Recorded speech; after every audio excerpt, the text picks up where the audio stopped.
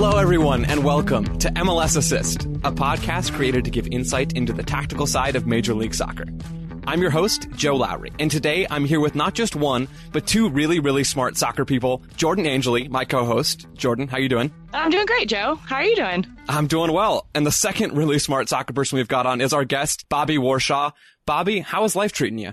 You guys, when I listen to your show, you don't tell listeners that you do it from dark closets. Not just closets because of the sound quality, but dark closets. Oh, we should. It really sets the tone and the mood, right? What you should do is turn on a light in there. We're over Skype right now, and you guys don't even have lights on where you are, and I have no idea what's going on right now. On the west side of the U.S., Bobby, they don't actually make light fixtures, so that's what we're working with out here.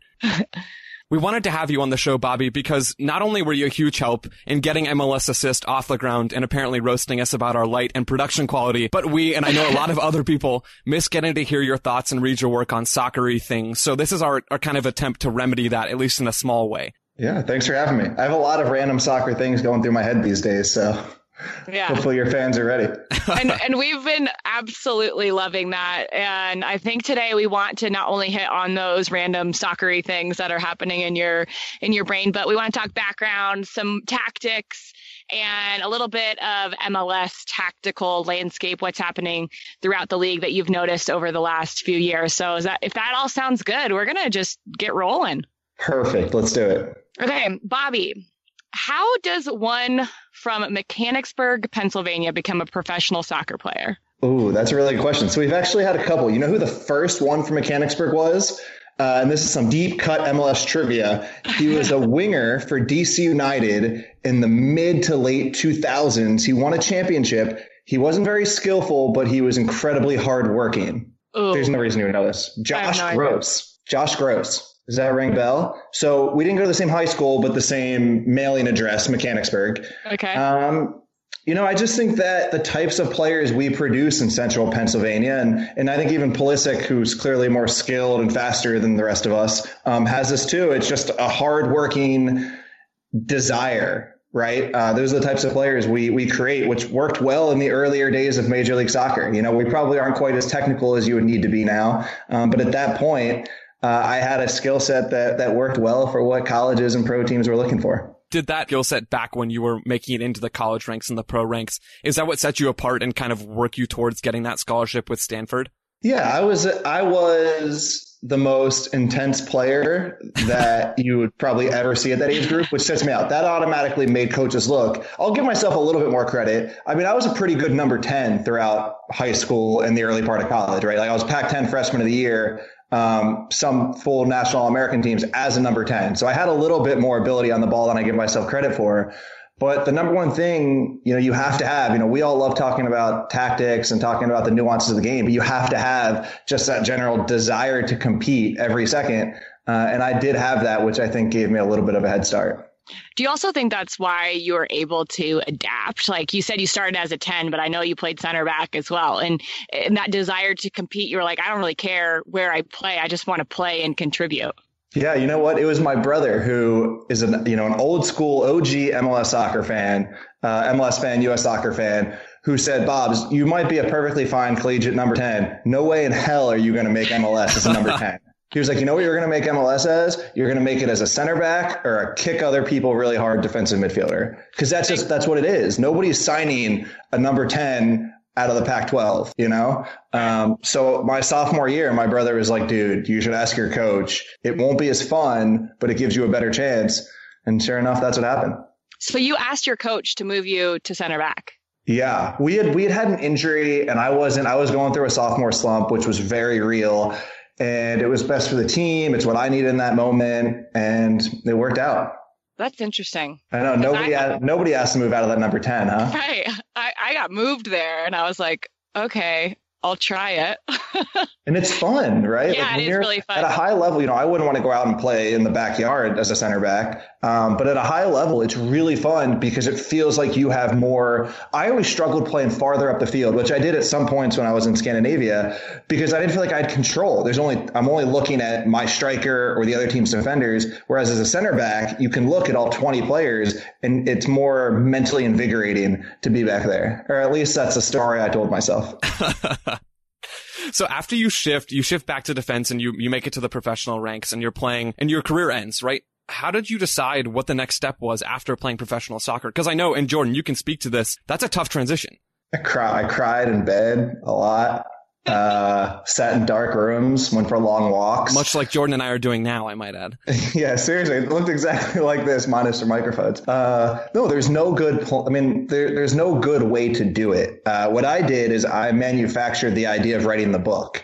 So I created the book, which is a memoir about the experience of playing, which was 95% just to give myself something to do, just a reason to get out of bed. I created a little small business out of it. I applied to business schools with it. But there's no good way to transition. I made up the idea of writing the book. That book and other lucky opportunities led to the MLS job. Yeah. Well, I think too, just when you're going through that transition, you have to have some kind of like therapeutic outlet. And for you, that book probably helped you get through that like muck, right? Because it's a really weird phase in life. And, but it seems to have worked out for you. And we Joe and I already mentioned, we miss hearing you talk MLS soccer all the time. And a lot of that is because we just, you connected Joe and I because, you knew my love for tactics and you had the same love for tactics. So when would you say that your love for the game and trying to break down the game in a different way really started? I would say as a little kid, for better or for worse, I was a little kid who the coach would say something and be like, I don't know what you're doing right now. This doesn't make sense. This is the wrong thing to do. And probably when I was 10 years old, my coaches hated me for it. But I've always been that way. I've always been a why kid. Why are we doing this? What are we doing? And to be fair, in whatever it was, 2000, 2002, when I was a youth soccer player, there weren't a ton of tactics to begin with, sweeper, stopper. Remember those days, Jordan? Oh, yeah. So it's not like we were going over a lot, but just little things, formation, where are you playing people? I always questioned. And I would say, unfortunately, I actually never had, even through youth soccer, college, professional, I never had a coach who tactically blew my mind. So a lot of the stuff was me just in the middle of the game or watching other teams trying to figure out and trying to piece them together. And when you're on the field, and Jordan, I know you know this too, when you're on the field, there's just times when your team is outmatched. Not player-wise, not personnel, just in general preparation as a team. And you're like, what the hell is happening right now? Why does it feel like we are getting hit by a waterfall every single second? Because this team is so well prepared. And that happens to you enough times, and you realize just the significance that those details in preparation can have. For sure. And I think that leads us into just Joe and I really wanted to talk to you about, how you analyze a game. And I love that Joe titled this section, Bobby Warshaw, the tactician. So brush off your shoulder with that one. Okay, so one of the things I think about a lot is like if you walk by, there's a game on TV, what happens to your brain? Are you automatically in like, I'm going to analyze this, or can you watch games for fun as well? I actually watch games for fun more often than I don't. I mean, there's always some part that has a sense of what's going on and what should be happening. But at the core of it, I grew up a soccer fan. My dad played in college, played in the over 40s, over 50 leagues. My brothers played. We were fans, going to DC United in 1996. So I would say more often than not, I do watch it for enjoyment. But at the same time, and Joe, you picked up on this too, because I don't know if you wrote about it, but you tweeted about it. From the LAFC documentary, the Bob Bradley quote, sometimes I watch a game and just try and see if 3 plays make sense. And I think about this all of the time. And I'm so glad that you magnified that and talked about that quote, because it's so important. Because sometimes you're watching a game and just whether you're actually paying attention to the formations and the concepts and the larger principles, you're just like, this doesn't make any sense right now. There's no actual patterns of play. There's no cohesive ideas. There's no players moving in unison. So I generally watch for fun, but you can't help but notice whether the game makes sense in those certain moments. So when you are analyzing a game, when the switch is flipped and you're watching games and critically analyze them, is there a system that you use, or now are you more in the phase of, I'm just going to look and see what makes sense and see what intrigues me? Or is there more of a dedicated transfer those ideas from my brain to the paper? Most of the time, there's no specific method. I mean, you take the MLS job, for example, we watched I should say I personally watched probably 90% of the games. You know, if each team played whatever it is, 34 games, I probably watched 30 from each team. And at a certain point, you know what to look for teams, whether they're accentuating their strengths, whether they're trying to fix their weaknesses, whether something new happened to the group and they're trying to adjust that. That's when certain specifics start to come in. But I would say generally, you know, right now, if I just put a game on in the background, you know, after watching however many games, 10,000, 100,000, I have no idea, just the pictures. You know, you guys ever hear the thing about the chess players, where if you put a chess player in the park and you just have a truck drive by with a picture of a chessboard, that chess player has just seen so many different sets of chess on a board that they can just put it down right away because they've seen it. So I would say that's generally what's happening is, you know what the picture is supposed to look like, and then you just rely on those general foundations. And I have a side question on that before I ask, because I'm curious about Jordan's way of analyzing games as well. Bobby, I've tried to watch all the games in a weekend. Like last year for The Athletic, I was writing kind of a weekly tactical column like you or like Doyle would do for MLS, and my eyes wanted to fall out of my head, or I wanted to gouge them out of my head. Not because it wasn't enjoyable sometimes, but it wasn't enjoyable all the time. It was hard work watching all that soccer. How did you do that? How did you survive watching that many games for that much of an extended period of time? Yeah, dude, it's hard. It was like that. The 24 observations thing was like one of the hardest things I've ever done in my life. You know, doing it 34 times last year. You know what game? So I can only personally do obviously one game at the level I like. And then I can really only do 3 games where I feel like I'm taking it in. And then if it's more than 3 games at once, I have to do on Monday morning. And then you wake up Monday, you watch them. I would usually download them and watch them on Fast Track on one of the video players. But Joe, it's not fun. Like it was actually a little bit disappointing because I would say some of my passion about MLS was lost in the last few years just because I didn't actually get to enjoy games very often. It's just an overload when you're watching that much. I know the first couple of weeks, even doing this podcast with Joe, those first couple of weeks, I'm like, I don't know which game to watch. I don't know what to do. How do we do this? You really have to figure out what works for you. And it sounds like there at MLS, you figured out what your setup had to be in order to succeed. Yeah. And I will say that the truth is there's only 2 or 3 games a weekend that you really want to key in on. And then after that, you're just finding an interesting thing, right? Just one thing, because then you can sink your teeth into that. So I'd say maybe that's a little bit of how the sausage is made.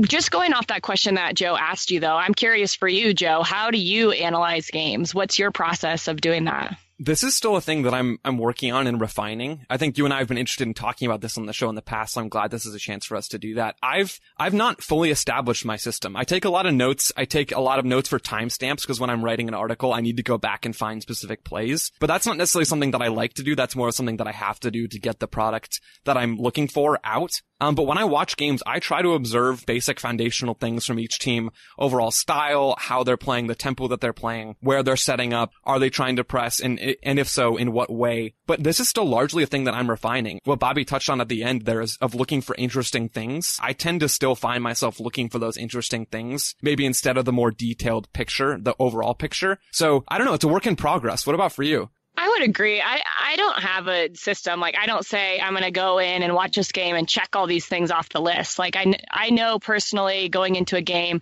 how teams are going to set up, like, but that's just the start, right? Like, how are they what formations are they going to be in? But from there, I'm always looking at things that just make me be like, huh? Like either, whoa, like that was a really good play, or like, what's happening here? Why does this seem so difficult? Or why is this, because if it's difficult on one team, then the other team is probably doing a really good job of making it difficult for them, right? So then I start to key in on a certain player or a certain line of defense or attack that just is maybe the cause and effect of that. And you know, the hardest part is figuring out what's intentional and what's not intentional. Sometimes interesting things, and especially in Major League Soccer, more than any other league, probably not more than League MX, but sometimes something cool happens and you don't even know if it was on purpose or just something that happened in that moment. Yeah. It's a really good point. And actually, that I feel like that leads into this next question that I've been thinking about. And I know that there's this big idea around culture and like creating a culture within a team. And Bobby, you're now a coach.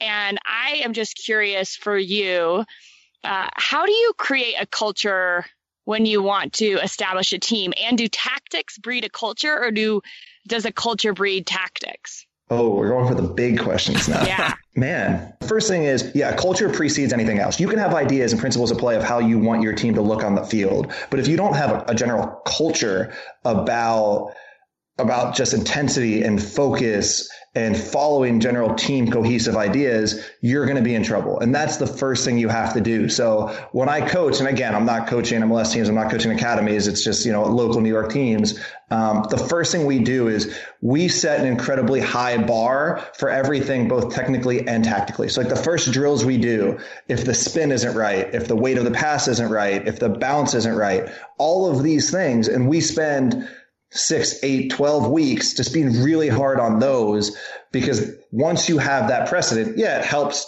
to make better soccer players, but it also helps get their brain set on this is who we are going to be every single day. We are going to be a team that cares about the spin of every single pass. And then once you get that, you create that sense of urgency in the people and the players, then you can start to do everything else a little bit quicker and better.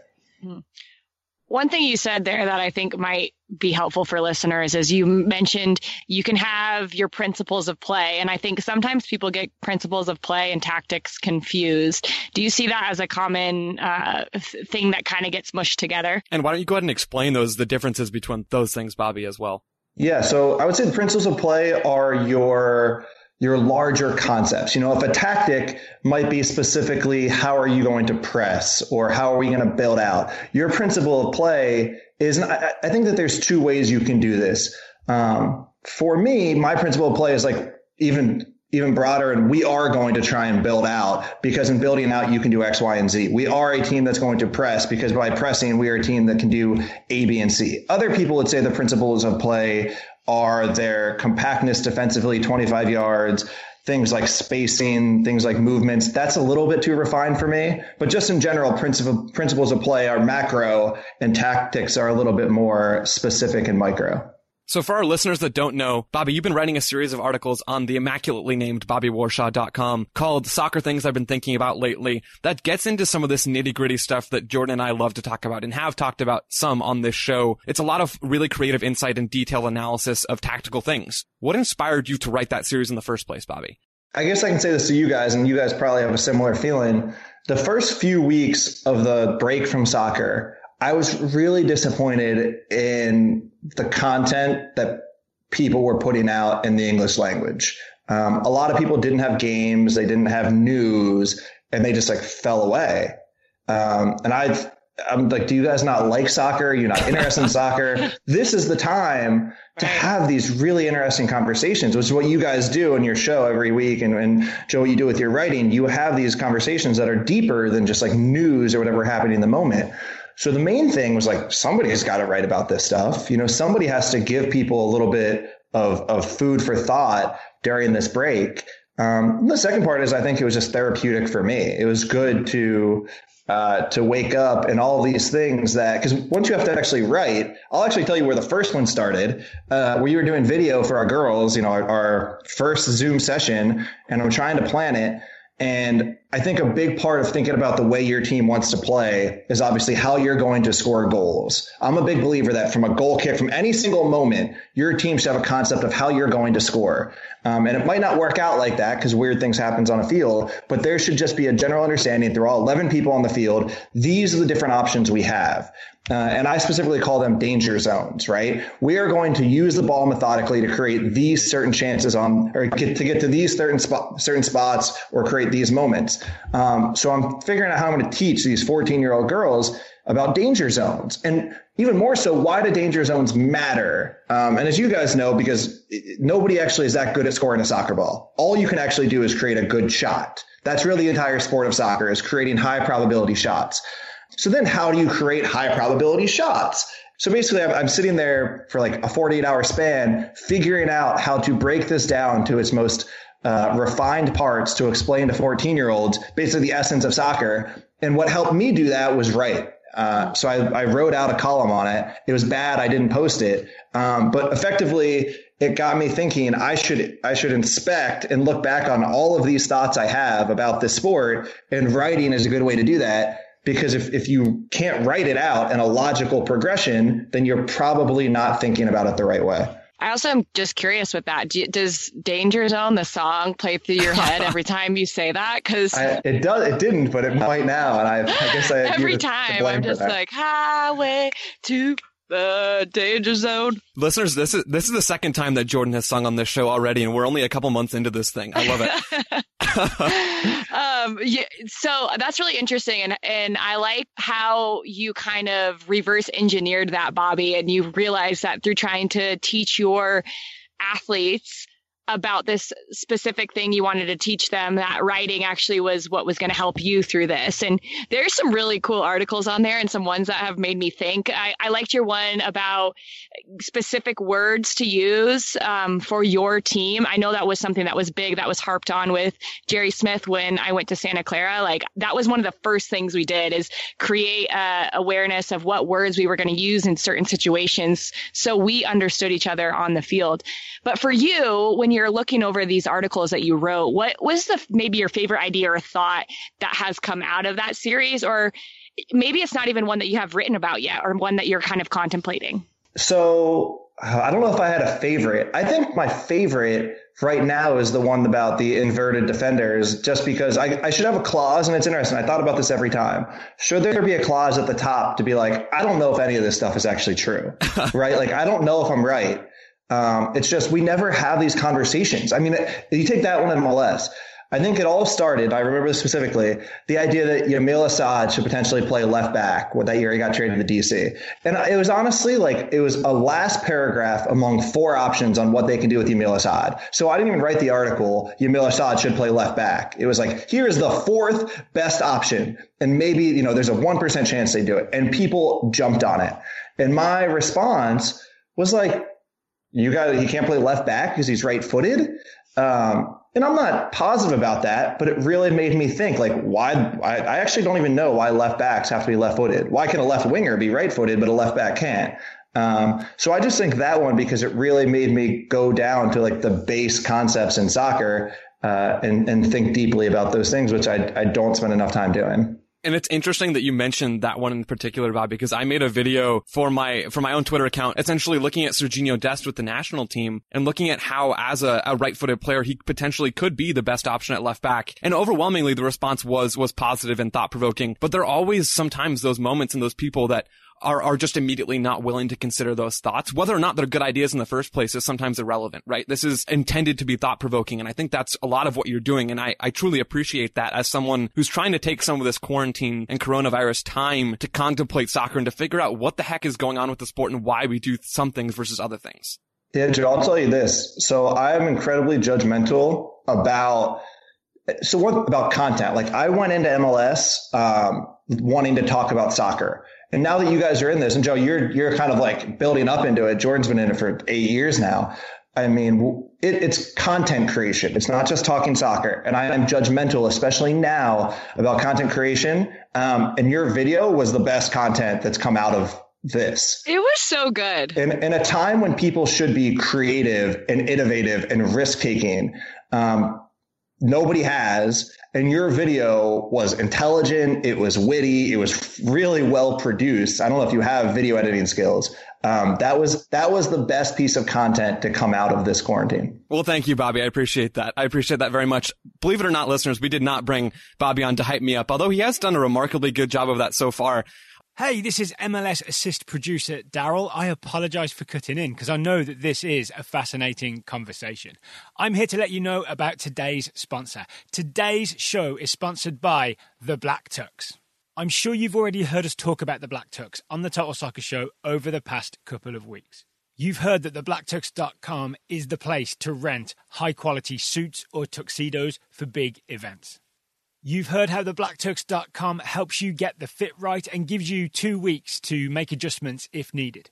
So today I'm here to make the pitch for why theblacktux.com is a URL worth remembering.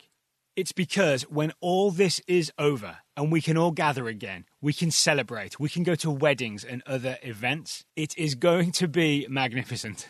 I also predict that it might be hectic. Think how many weddings and events are being postponed right now. Those things are being postponed until a later date. A lot of those later dates are all going to come along at once. And when they do, you'll want to remember thebblacktux.com so that you can go to those events looking your finest. You can also get 10% off your suit or tuxedo rental at thebblacktux.com when you use the code SOCCER. That's code SOCCER for 10% off at thebblacktux.com. One more time, SOCCER, 10% off thebblacktux.com. Formal wear for the moment. And we're all looking forward to that moment. Okay, thank you for listening. I will send you back to Joe and Jordan's conversation with Bobby Warshaw.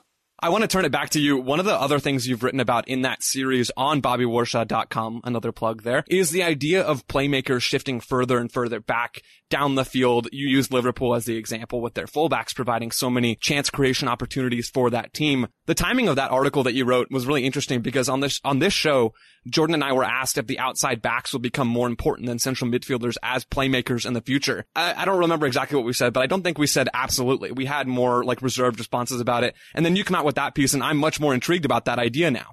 Yeah. So let me say this, right? Playmakers have been dead for like 10 years. If you haven't noticed that the number 10 position has not existed for 10 years, and I fight with Doy about this every day. And I'm like, dude, what are you talking about, man? Like, I know that you fell in love with soccer because of the enganches, but like they're no longer exist in this sport, especially in Major League Soccer. Like to sign a number 10 in Major League Soccer. Go ahead, Jordan. I was just going to say, why do you say that? Like, what distinctly about a playmaker would you say is dead? Because I'm not saying that I disagree with you, but I think for people to understand, like, you could be a 10, you could play in a 10 position, but the concepts of what we knew a playmaker as have just shifted. Yeah, you're right. So I should say specifically the idea of the central attacking number 10. Being like the main creative outlet. It died when Jose Mourinho created the 4-2-3-1, right? There's no space in between lines anymore. Every single team's main defensive priority is to take away the space where, number 10 and Ganches used to live. So now you have to there's space elsewhere on the field, coupled with the fact that soccer is a pressing game, right? It probably always has been. It just took us a Jurgen Klopp to really codify it and figure it out. But throughout the history of soccer, most goals are scored in 3 passes or less.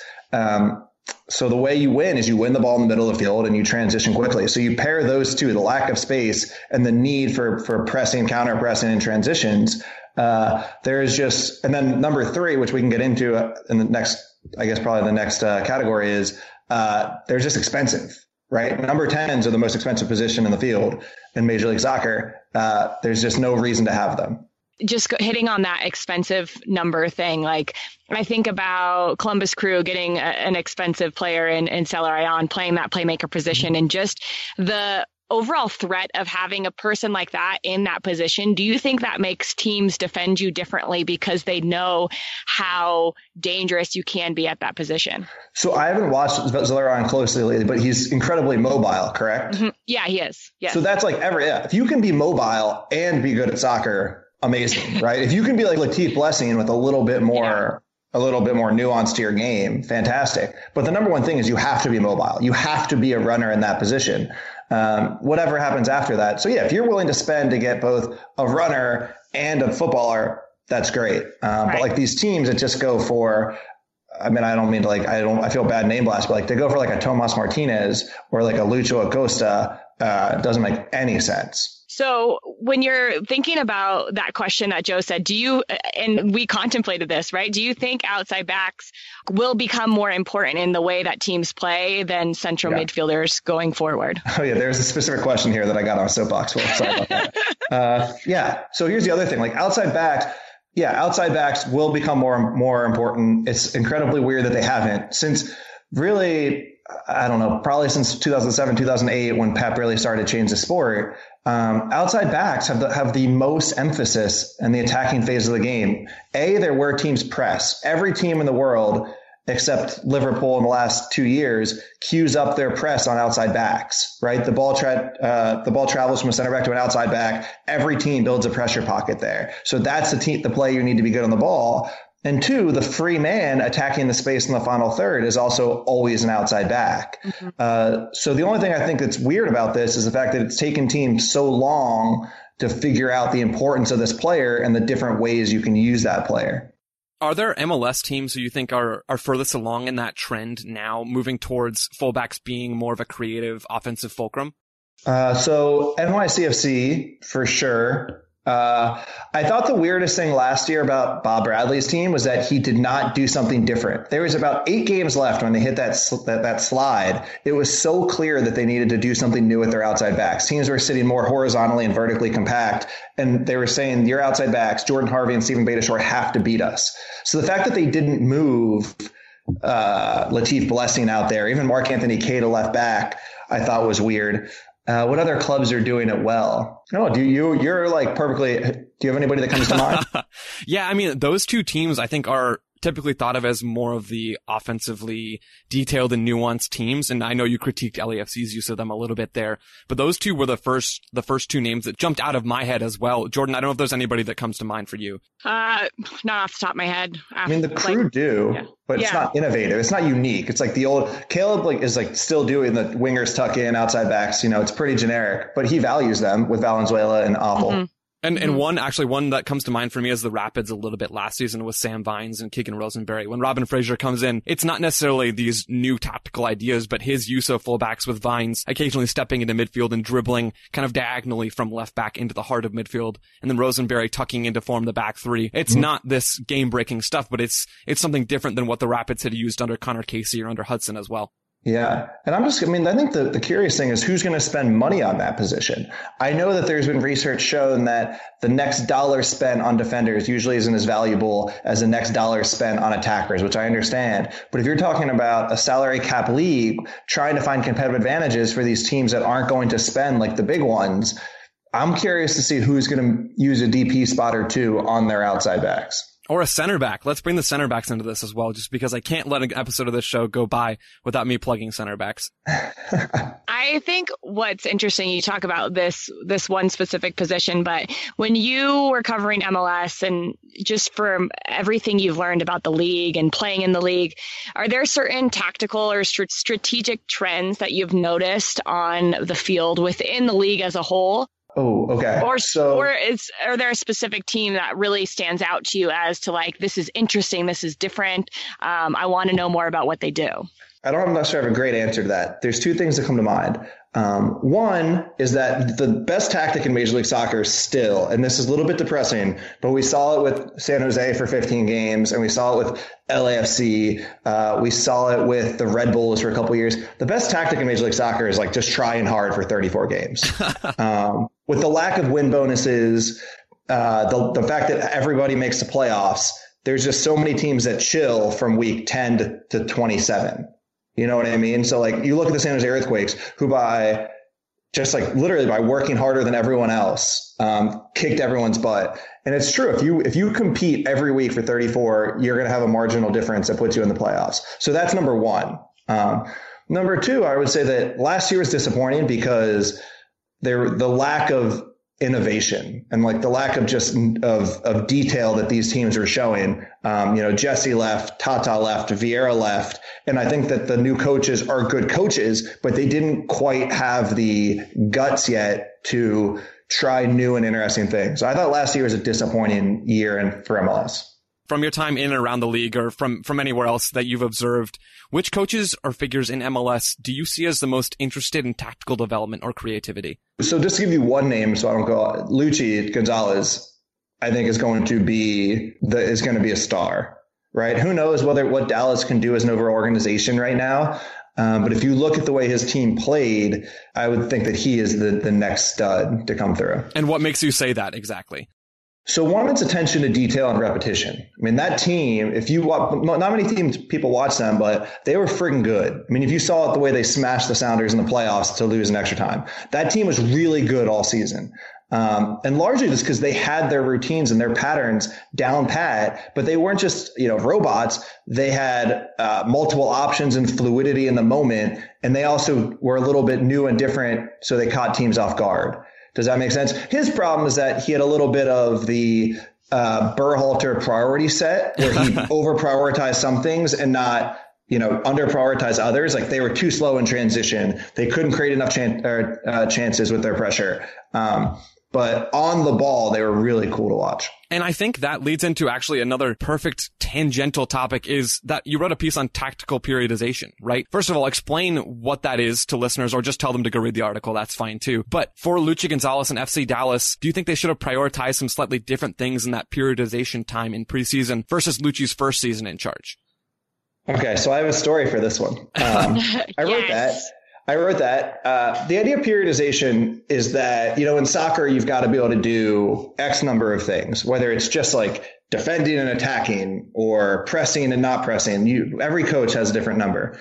Think about the 4 phases at least, defensive transitions, attacking transitions, defending and attacking.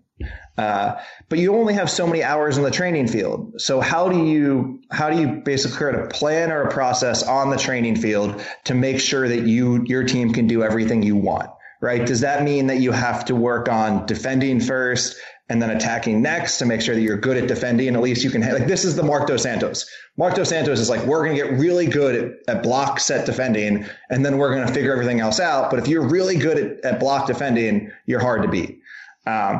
So probably like 48 hours after that came out, I get a text from a friend and he says, listen to the SI Planet Football podcast. I listened to it and it's Bob Bradley that day. And I can actually tell you 31 minutes into the show, Bob goes, someone sent me this friggin' article on periodization. It was so stupid. My friends or everyone that I coach with was like, we don't do any of that crap. And first of all, I'm like, dude, you decide my article on my crappy little blog to be the thing that you call out, right? Not Jose Mourinho, not the Portuguese football culture, my blog. So I texted Bob. I was like, I'm not like, whatever. I didn't appreciate the way he said it, but it is what it is. We all say things a little bit too harsh when we're doing interviews or podcasts. I was like, just tell me why you disagree. So I talked to Bob for an hour and he literally told me why everything I said in that, it wasn't about what I said, right? Because I didn't make up this idea of periodization, right? It is generally taught and understood to be the way to do things within coaching and definitely in American coaching. And Bob was like, let me tell you why we do this with coaches poorly. And his point wasn't like, you can't go A, B, C, D. You have your ideas, your principles, your whatever idea. He loves to say ideas, right? Our football ideas. And you do them every day. So you don't work on build-ups one day and finishing the next. It's like you have these little details, and in every single drill you do, you have to do those details. And it's more complicated than that. And I would say that Bob, I might not implement what he did, but it was really cool of him to take the time to say why he disagreed. And of course, for him, the proof is in the pudding. So there is a different way to think about it. Well, I think too, as you're coaching, and you probably know this very well as you've been doing it for a couple of years now, is like this idea of it's never just one thing, right? You're working in a drill, and that drill can involve different sets of that periodization, right? Like you're not only working on building out of the back, but you're working on that transition moment from we lost the ball in our buildup into how are we going to defend in the middle third to, make sure that we don't get broken down quickly or whatever it may be. So there's always a couple of things that are, so I agree with both. I think that it's important. And I remember that was a really, again, going back to Santa Clara, there were definitely periodizations in our 2-week preseason that I knew every year, because I was there for 6 years. I knew every year going into preseason, we would work on 1v1 defending first, going to 2v2, going to group defending. The defensive principles were always the first thing that we would work on, because we knew if we could do that well together as a group and buy into that culture aspect too, right? Yeah. That you're developing who you are in that periodization as well. Exactly. And my thought with Bob is, I don't know if your listeners know, I don't know if you guys have much time, Bob's a savant. That might be an unpopular thing to say in American soccer circles. He is the smartest soccer person in the country. Not to mention he has a good personality to be a leader and a manager. And I do wonder that I think that he's probably right. If his way of coaching is probably superior, but I think if you're not Bob Bradley, if you're not Jesse Marsch, maybe if you're not Greg Berhalter, can you do it that way? And that the idea of periodization is a little bit of let's just make sure that we raise the floor for the rest of us. Mm-hmm. Okay, you're talking. We only have a couple more questions for you, and I'm curious. You spoke about FC Dallas and what they do, and I know that's a team that you used to play for. But if you're a player right now, Bobby, and you could go into any MLS team and just insert yourself into what they're doing, what position would you play? What team would you go to? It's obviously the Seattle Sounders, Jordan. It's obviously. Give me the armband for the Sounders. That's a great question. So the first one that comes on top of my head would be the Quakes. You talk to players about Matias Almeida, and I do think that the man marking is like a little bit of a. It's hard, right? Hard, but I think it's also just like a little bit of like a gimmick. It's like it's an in-group concept. It's unique. It's us. And it galvanizes a group. But even more than that, apparently the way he talks to players makes them feel like they can conquer a mountain. And I would love to be a part of that type of leader. How would you guys answer this? I think for me, the answer is based off of what, Bobby, you just said about Luchi Gonzalez. I think going and observing what exactly he's doing and how he's making this FC Dallas team tick and really changing their identity completely from Oscar Pareja to now under Luchi. I think that transition and understanding more about Luchi, the person and the coach, would be fascinating. My first thought was playing in Philly for Jim Curtin in the 4-4-2 diamond. Like, it's just, he's one of the only teams that plays that. And I think that last game against LAFC and just the dynamics of that game and the wildness, like, I don't know. I just see myself playing in that midfield and saying, like, it just seems really interesting to me that the culture that they've built there, and, even coming off of last year, how successful they were last year. Agreed. And just be around Jim every day. One of the good people who makes his players better. If you had to pick one or two MLS players, either from what you know, from what you see with your own two eyes, from MLS who may be moving on soon after soccer shuts up again, might be moving on to another league and getting a decent sized transfer fee, who are those players and why? Oh, so this is such a good question now more than ever, because with what's going to happen with Major League Soccer in the new world market, I would be shocked if it wasn't a very good, nobody's winning out of this scenario, but I would be shocked if MLS didn't come out one of the relative winners in the world market, because all of these players, all of a sudden being undervalued helps. All of a sudden, all of these teams that had the X amount to spend can now only spend 30% of that. So for a lot of these teams, like, who is that? And all of a sudden, that's the MLS players. That is, instead of the idea that Reggie Cannon was going to go play at a Bundesliga team for like the $2.5 million transfer was weird, right? I'm not saying he can't, but it's like the math of it doesn't add up. But now a mid-tier Bundesliga team might actually spend $1.5 million, $2 million on their starting right back.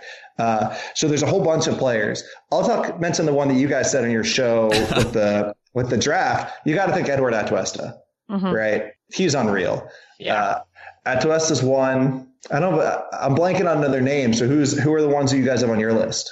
Oh, I would say, no, sorry. I want to hear yours first. Yeah, I mean, you can look at that LAFC roster, right? You've got Atuesta, who we've talked about probably way too much on this show already. You got Diego Rossi, who I think has fluctuated occasionally in form, but he's got that versatility up top to either play as a get-in behind number 9 or as a get-in behind kind of left winger who can also drop close to the sideline as well. So you've clearly got those two guys. And then I look at a team like NYCFC as well, who we've already mentioned, but Aber is just such an interesting player. And I still don't know exactly what my read is on him yet, but I think Aber is a guy who could go and have success as kind of a space exploiting, get in the box, but also fully capable of dropping deep and linking up play. I really think that he's a talented guy who could do well at another level. Jordan, what about for you? How old is he? He's got to be like mid to upper 20s. Like that's got to be the hardest thing for him for sure. I think about the Houston guys and Manotas and Elise, because that they've wanted to go, and Albert Elise, like, I just feel like if you're looking to score goals, that guy can get after you pretty well on the right side. Yeah. So I just pulled up the standings. I would say I would expect Valenzuela to go at some point for that $2 to $3 million price tag. Yeah. Maybe a little bit higher. Nobody really on the Revs. Although I like that Dwan Jones pick, Joe. Yeah, let's go. A little love for my left wing back. For Orlando, the center midfielder, Mendez has some juice. Be interested to see what happens with him and Montero. Yeah, those are both really good picks. I think Montero, he's such a unique player, and he's perfect for that kind of outside, occasionally up at the point of the diamond for Jim Curtin. Yeah. And then another low key name is Cole Bassett. I do think that Cole Bassett is the best under 17, probably I guess under 18 player now in the league. I'm not sure that he's right for MLS or the Rapids, so I wouldn't be surprised if there was a price point that worked for them. I agree. And I know Cole from working with the Rapids. I know Cole from being a youth player. He used to come and train with my club. So I will take all the credit for, no, I'm just kidding. No, I know his aspirations are to go. So I think this might be the time, right, that they could find something that works for both club and player here. Yeah. He's an interesting talent because I do feel like he sees the game a little differently than what he's been allowed to in the Rapids scheme over really the Hudson era. Mm-hmm. So, Bobby, we've gone through your background. We've gone through Bobby, as Jordan outed me on, Bobby the tactician. We've gone through some MLS-related questions. Get on your soapbox. Is there anything else that we didn't ask you that you think, these guys are idiots, they should have asked me this question so I can talk about it? I mean, is there anything else on your mind that you want to get off your chest before we let you go? I feel pretty strongly about the fact that teams shouldn't spend money on attacking 10s, that it's a waste of money compared to what you can do with that money in the rest of your spot. No, that's the main one right now. Just generally, just like generally more innovative ideas, interesting ideas. I don't know why you would think that in a league that doesn't get relegated and there's like a fair amount of both coaching, literally more statistically proven, more coaching security than any comparable league in the world. Certainly technical directors have a crazy amount of security. Why not try things, but also just try things with a multi-year plan? Oregon, Colorado seems to have a multi-year plan. It was ugly for 2 years, but it seems at least be multi-year, and we'll see if that comes to fruition. I think now we're seeing the league fall in love with the Colorado Rapids for that reason, and hopefully it gets other clubs to say, we are more than single year throwing darts here or there. We are actually clubs with multi-year spans, and we can actually build layer to layer on that, which we have not really seen in the 24.2 years so far. Yeah. The one article that I really makes me think days after I read it is the idea about doing different defensive pressing within the game. I just thought that was so interesting. And you just spoke about creativity and why not? Like, why don't we try this? Why don't we? Because it's just something different. And I guess I really never thought about that, but I thought it was a really cool article. So I think people should read that one. It was interesting. Yeah. So I'll say those two things. Thanks for the shout out on those. The one is that, like we said, when teams defend or press, they basically, if you're pressing that day, you're pressing in a single way. We think about the Red Bulls, who are quote unquote the pressing team in the league, and it's roughly the same rotation every time. And I just wonder, why can't you change that up, right? Why can't you have a center or a striker go to a center back one time and the winger go to the center back the next time, to just change the pictures, to keep them guessing? I think that pressing is one of the easier things to coach, right? The intensity and the culture behind it is hard, but the specific movements are relatively easy. And I think you could largely do that on a Thursday or Friday within a training week. The second thing that I'll say that I've written about is, I want to see what happens with buildups, right? With the new goal kick rules, players can go in the box. I think of buildups as, if you can compare soccer to chess, as I did in one article, and there's 3 phases of chess, right? There's the opening, the middle, and then I don't even know what the last one's called, the finishing phase. The opening should be, as is in chess, the most rigid. You've got those different plays, and we've all heard the funky chess names for those plays. And in soccer, we don't see that, right? You roughly have the center back split, the outside backs high, and maybe you have a little rotation with your 6 and like a single to double pivot.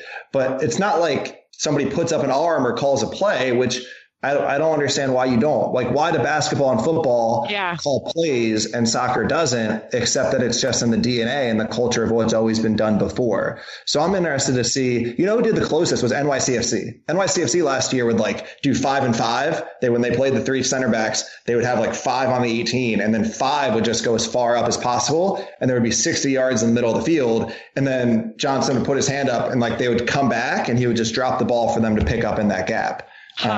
So I'm interested to see if teams can do new and cool things in that phase. Interesting. Bobby, thank you so much for all of your time and your insight. It is much appreciated. And I don't know about Jordan, but I know that I'm personally looking forward to reading more stuff on your website. And hopefully we'll have you on again in the future. Thank you guys. This is really exciting. You guys are doing awesome work. I would say like important work. Joe, I don't know if anybody's told you this. Your voice is a really good podcast and VO voice. Right? Well, thank you. I appreciate it. I didn't know when we first talked about this. I didn't know that you had that in your game, but it's like really. Some people just don't like. They can't do podcasts or VOs, and you have it naturally. Yeah. Appreciate it. Gosh, I love this. So much love for Joe in this podcast. You deserve it, Joe. Well, you know how I feel about you, Jordan. I already gushed over. Jordan came. If people don't know, she came to talk to my U15 team. And she was amazing. I already gave her all the plaudits there, so she doesn't get more this week. We appreciate you, Bobby. Thanks for building our confidence and just having a fun tactics chat with us. Thanks, guys. This was fun.